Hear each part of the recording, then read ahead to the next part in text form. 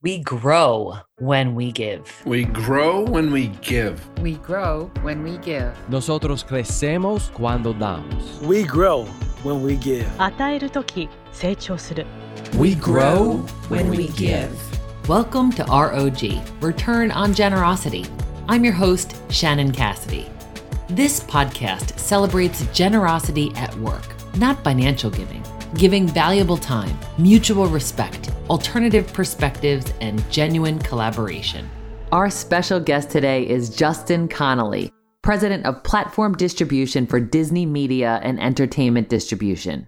Justin and his team lead all distribution activities across theatrical and home entertainment, including domestic and international theatrical distribution of all films produced and released by the Walt Disney Studios and its collection of respected studios. They also manage all of the aspects of North American distribution, affiliate marketing, and affiliate-related business operations for all of the services provided by Disney and ESPN's portfolio of media networks. Justin and I met through a mutual friend, Lori Labat, many years ago. He's always a person I ask to speak at leadership programs and team events at ESPN. And because he's so generous and willing to invest in others, he agrees to participate and is always the highlight. Justin is a true example of authentic and generous leadership. He's this balance of humility and excellence. He has a bachelor's and MBA from Harvard, a Boston native, so he's a fellow Red Sox fan, and a treasured friend. Welcome to ROG, Justin. Hey, Shannon, thanks so much for having me. I'm thrilled to be here and excited to have the conversation today. Thank you. Same here, really. I mean, when I launched this podcast, I thought through my Rolodex of leaders who I've had the opportunity to learn from and witness. And you came top of the list when I thought of who are the most generous leaders that I've ever seen in action. And I think talking about this topic is similar to me asking you how you breathe, because I don't think that you do this. Maybe not. We'll learn. But I think you are just a very naturally generous leader. And I appreciate you making time. Well, by the way, thank you for saying that. And I know we both know that you've done a lot of work with our organization. And so you know the culture that we're trying to build, the people that really kind of work and drive and create that culture within our organization. And look, I think we all share this interest in trying to be generous to each other and generous with our time, our resources, all of those dynamics, because ultimately we're really believers and invested in the notion that it drives a more effective output at the Walt Disney Company and at ESPN. Yes, I totally agree. How would you describe generosity at work? There are a lot of different dynamics to that, but from my perspective, it starts with time, and it starts with the notion of how you spend your time and what you do with it. Making time for others, even though at first blush it may seem like it's taking away from something else. Being generous with the wisdom you have, with the information you have, in order to be open and sharing and collaborative. All of those things, from my perspective, run through that filter of generosity. Likewise, you can talk about feedback, you can talk about mentorship, and also letting others shine, creating space for others intentionally. All of those things, again, from my perspective, map really well to the notion of generosity. Yes, I totally agree with that. And how did you come to this understanding of how to be a leader and how to be such a contributor in this way of giving time and wisdom, feedback, and intentional exposure? How did this come to be in your life? It's a great question. I'm not sure I've ever really sort of delved into that specifically, but if I had to step back, a piece of it, and I think this is true for everyone, comes from your upbringing, your role models, the people who have shaped you in the way that you view the world. And so that starts at home. My parents were both great role models to me. I had a working mom. I like to describe her as just a total badass when it comes to doing everything related to strong in raising our family, but also incredibly strong when she went into the working world. She was a lawyer by background. She ultimately was a judge. She was just amazing, an amazing role model.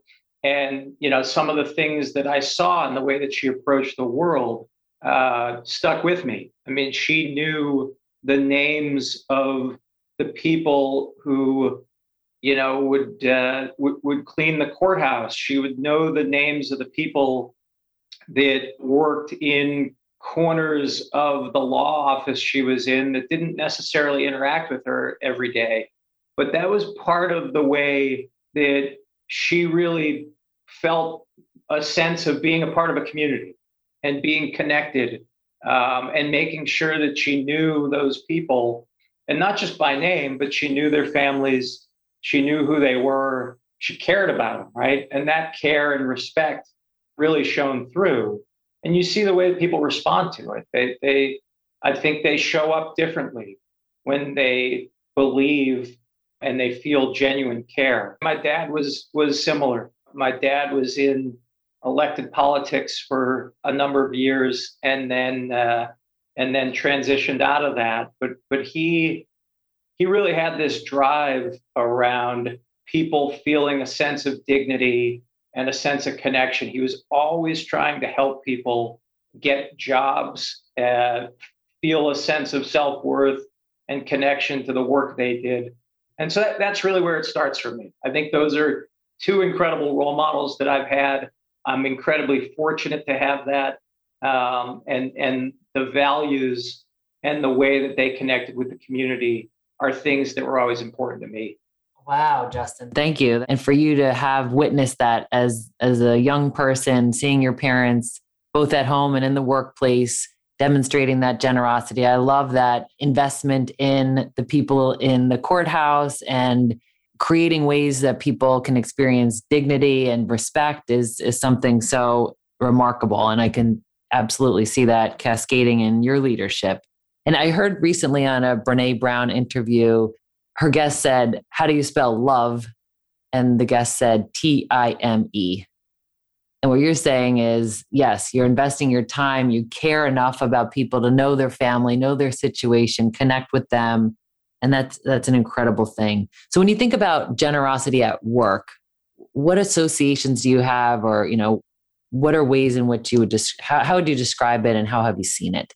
As I think about instances where I've been the recipient of generosity, and the way that makes me feel, and the way that motivates me, I think through different examples coming up in my career, and whether that was, an instance where, I made a pretty, I don't know if you'd call it drastic, and it certainly wasn't catastrophic, but embarrassing mistake in a meeting, and just being off base with a set of facts and numbers, and having a manager and leader sort of step in and, take ownership of the mistake. I worked for that person. It's just an early memory I have of that protection and safety of having a manager and leader that truly cared and was willing to, sacrifice a bit of their own reputation or capital for the benefit of my own growth and development. And I think about that moment a lot. And that is a moment of courage. It's a moment of power. It's a moment of example. And that's all the way back to very early in my career as an analyst of the Walt Disney Company. But that moment, I don't know, it just changed something for me. It was modeling incredible behavior. And I think about that in terms of that was generosity at the core, right? And it's not something that everybody does, and it's not an approach they take, but it was certainly formative for me. So that's one. I mean, look, there are others in terms of, I think back to moments, and they're awkward conversations at the core, where I've had colleagues and I've had managers give me feedback. And I'll give you an example that's really mundane, but I loved it in the moment. It was about it being at a business meal, and someone gave me feedback on my posture. I was hunched and like crowding the table, and like such a small item, but it sticks with me that I think most managers wouldn't think twice to give that feedback, and they just let it go. it was actually a really interesting, it was a breakfast and it was with a client customer. And, we kind of got to the end. The customer excused themselves and the manager just said, "Hey, just a quick bit of feedback for you. You're sort of hunched over and it's making the conversation feel less open and it feels guarded." And I mean, again, what a small moment, right? But just power to have someone provide that feedback, and really to have it be detailed, specific. Anyway, I go back to that again early in my career, but I think about that and I think about the difference it makes in terms of the way I show up, and I think about ways that I can try to provide that same level of feedback. And by the way, part of that feedback was that person being focused and thoughtful on what was going on around that table in the moment. And that, again, that to me tacks back to generosity. When we come back, Justin will share about how feedback can help us grow from being a good contributor to an amazing contributor.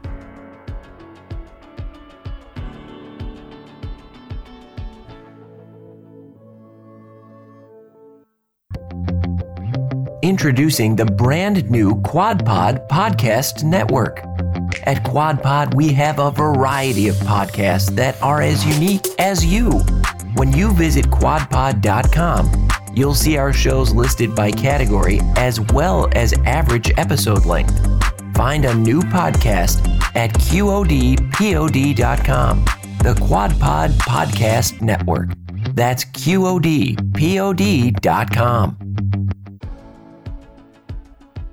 And we're back with more from Justin Connolly.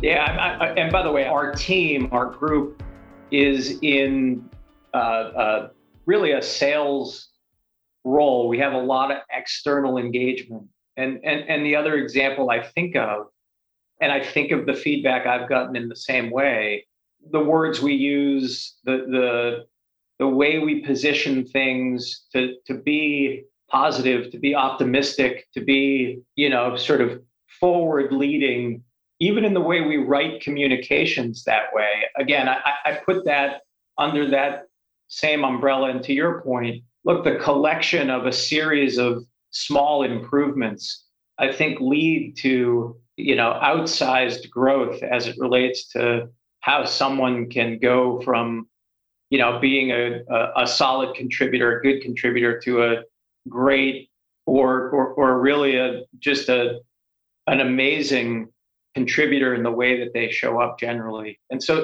all of those things matter. And to your point, giving that feedback in the moment, having it be real, being able to hold on to that moment and be reflective on it, critically important, and all sit on that generosity map. Something that I observe in you, Justin, is consistency. Like, what you see is what you get. And I, at least, have never witnessed a different version of you. And what that often means is authenticity. What do you think is contributing to your presence or your, consistent way of being so invested in other people? I guess the at the core of that is there are times when I feel like maybe I'm imitating something or someone, and it doesn't feel natural, right? Like something feels off.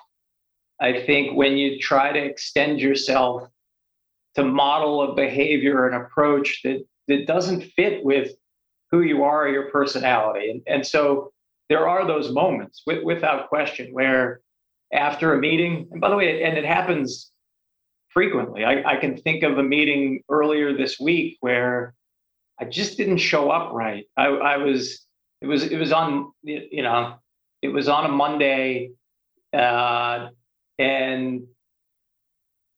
I don't know. I just wasn't bringing the most positive vibe. It was a little bit of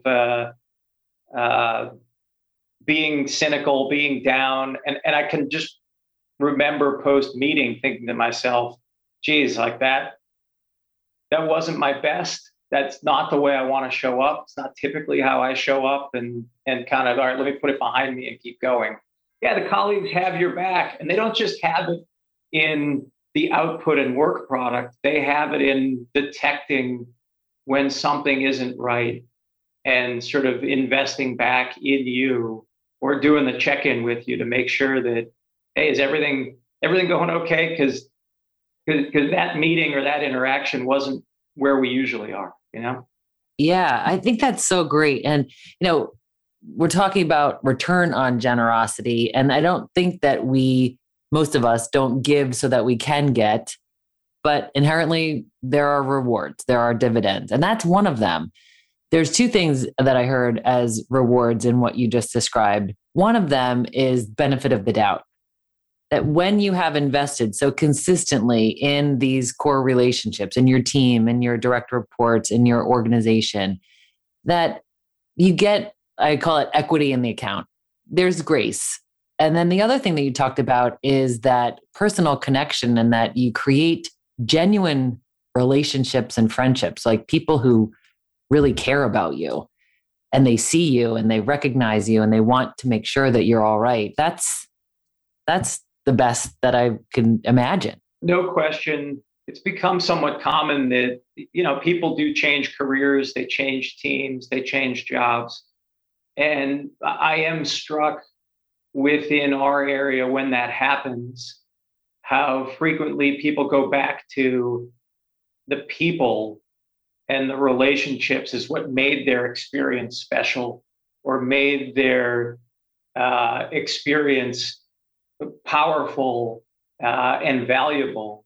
And so, yeah, I mean, I do think what you're talking about is if we are all generous with each other and we're all making those deposits, ultimately, we all do have to tap that equity at some point in some way when things get tough, when, there are challenges, whether that's at the business or in your life generally.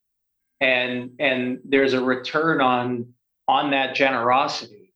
I actually think that's exactly why you invest in the culture, you invest in the approach, because ultimately, I do think this is a rising tide of generosity raises all boats with it. That's what I've found, and I think that's what our organization has found over time. You're responsible for 500 or 600 people. So you get a chance to witness a lot of leaders in action. So talk to me about servant leadership. Yeah, I think some of the mentors I've had and the people that I look up to most and that I feel most connected to as leaders sort of embody that principle of servant leadership. I think at the core, it's really about the idea that the leader or manager, their job is not about making themselves look good. The essence of servant leadership, from my perspective, is that the job of the leader is to make sure that those who work on the team have an opportunity not just to shine, but an opportunity to do their job, to have the hurdles cleared, to be able to work efficiently and effectively, so that at the end of the day, they feel like they have accomplished something and they feel a sense of purpose. And it's not just in service of elevating the manager or the leader themselves. It's really in service of elevating the organization by clearing the hurdles for the team to be able to get the work done and the job done. I think it sort of boils down to, who do you work for? Do you work for your boss, or do you work for the people that you manage and lead? And I tend to think that the answer to that is both, but you really should be spending your time and your focus on working for the people that you manage and lead, period. And your peers, your commitment to and attention toward your peers, the lateral team that you have, because I think there's so much that you all are responsible for. And it might feel like there's competition, or that you're maybe more like the United Nations where you're all representing your own constituents. I think one of the things that stifles performance in a major way is when people protect information, when they aren't forthcoming, they don't share it, they're not transparent, especially in this day and age where knowledge and wisdom and information is power. And the idea is, how do you share that? How do you share that across the organization so that people can work more effectively, more efficiently, but also make the best decision because the information is shared and the expertise is shared to get you to an outcome that's better than you otherwise might get to the extent that people are hoarding that information. Again, it maps to generosity, but that idea of being collaborative, being open and sharing is important, and it's not natural. I think some people view information and they view expertise as maybe the special sauce or the secret sauce that will allow them to excel, potentially at the expense of others. And you have to figure out a way to break that down in order to have the information flow, horizontally across the organization. What do you think is the reason why people hoard information? And I also want to know, how do you overcome that? Because I think this is a very common challenge. Yeah, I think there are two or three things in there. One is that people will do that at times out of self-preservation, right? If they are the expert in a particular area, if they're indispensable with a particular piece of knowledge, there's a sense of security there, right? That they are needed or necessary to the extent they are the only people with that information. That's one. Two is, at times people are rewarded for that, right? They are rewarded for their expertise. And so they feel like if they are conferring it on others, they potentially lose a bit of control as it relates to doing that. And then, third, there are times where certain people want to look like the smartest person in the room in a moment, right? To the extent they're the only person with that information, that's the way in which they can grab the spotlight, again, momentarily. And so some combination of those dynamics are at play. The opportunity, and I see it again and again and again, is that when you open up and you share that information, it actually invites others to do the same. It creates a sense of trust, a sense of collaboration. It cuts down on the number of times that you have to say, well, geez, in light of that information, now let me reconsider the decision set that sits in front of us. Look, you reduce cycles, you create efficiency, and then sort of last but not least, if you can create that loop and make it sort of virtuous, you can increase not just the efficiency, but you can increase the capacity to make decisions, the ability to move quickly, to produce results. All of those things come from it, but it's not easy because I do think human nature is at times to be protective. And that protective gene is not necessarily aligned with sharing out of the gate. So before we wrap, what is one of your favorite quotes and what does it mean to you? The one that's been with me for a long time, and this was, again, a mentor and friend. He actually ran the school I attended growing up. And he used to say, to whom much is given, much is expected. And I always love that. And there are different versions of that, to whom much is given, much is required. But he was intentional on to whom much is given, much is expected. Look, at the core, right, it really does dwell on the notion that, some of us are blessed with good fortune and have a lot of gifts that were provided to us that weren't necessarily earned, and we're blessed. We're fortunate, and we have to take those blessings or those gifts or that good fortune and figure out a way to confer that on others, and pay it back and pay it forward. And so that one's always stuck with me. And it's one that, look, I think it is the essence of how you build a better community, a better organization, et cetera. You can't just take your benefits and you can't just take the gifts that were given to you. and keep them for yourself. You've got to figure out a way to have them multiply. And it's why I love this whole concept of generosity. The other one, which is a little different, it's actually not quite about generosity, but I've really found this to be true, especially recently, and that is the notion that, success has many parents and failure is an orphan.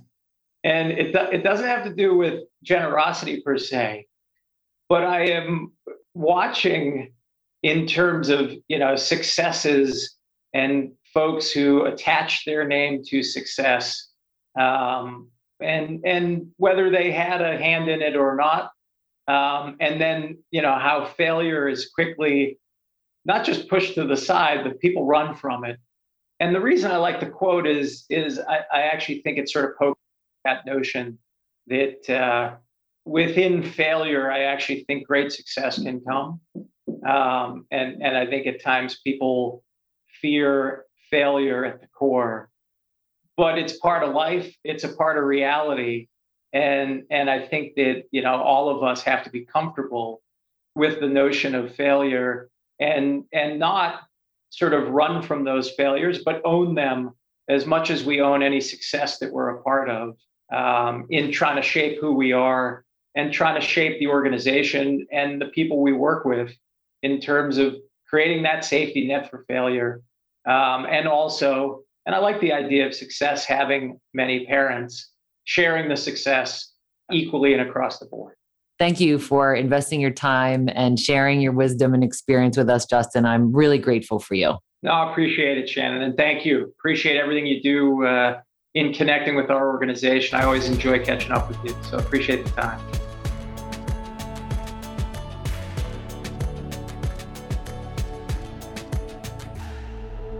ROG takeaway tip: how to apply what we've learned to our own work and lives. See why I admire and appreciate Justin? He's the real deal. What you just heard is the tone and transparency you always get with him. And that's the theme of our takeaway tip: be consistent. Consistency earns trust. If that's not yet a strength of yours, consider these reasons why you may not be consistent.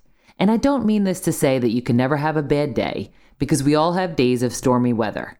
Rather, the people in your life, professionally and personally, don't have to look up the forecast in anticipation of interacting with you. You know what I mean? You may be asking yourself to be something you aren't.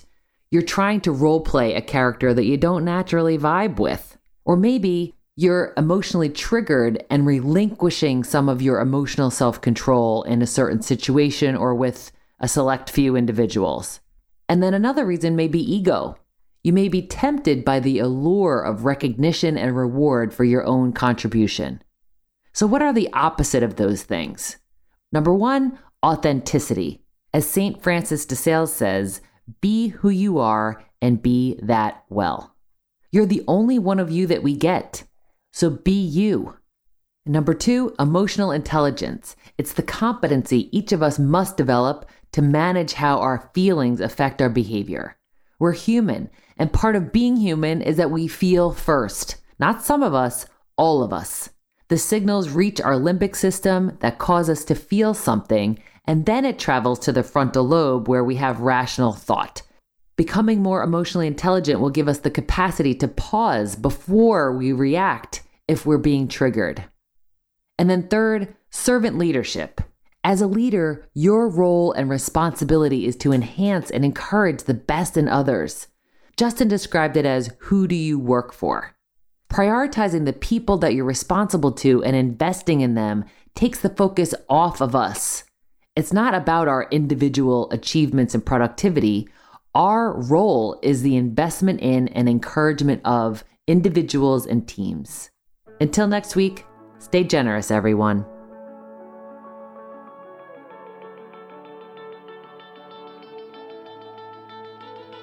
Thanks for listening to ROG, Return on Generosity Podcast. Please help us grow by subscribing and reviewing us on your favorite podcast player. And for more information, visit bridgebetween.com. We grow when we give. 우리는 나누면서 성숙합니다. We grow when we give. On rayonne quand on donne. We grow when we give.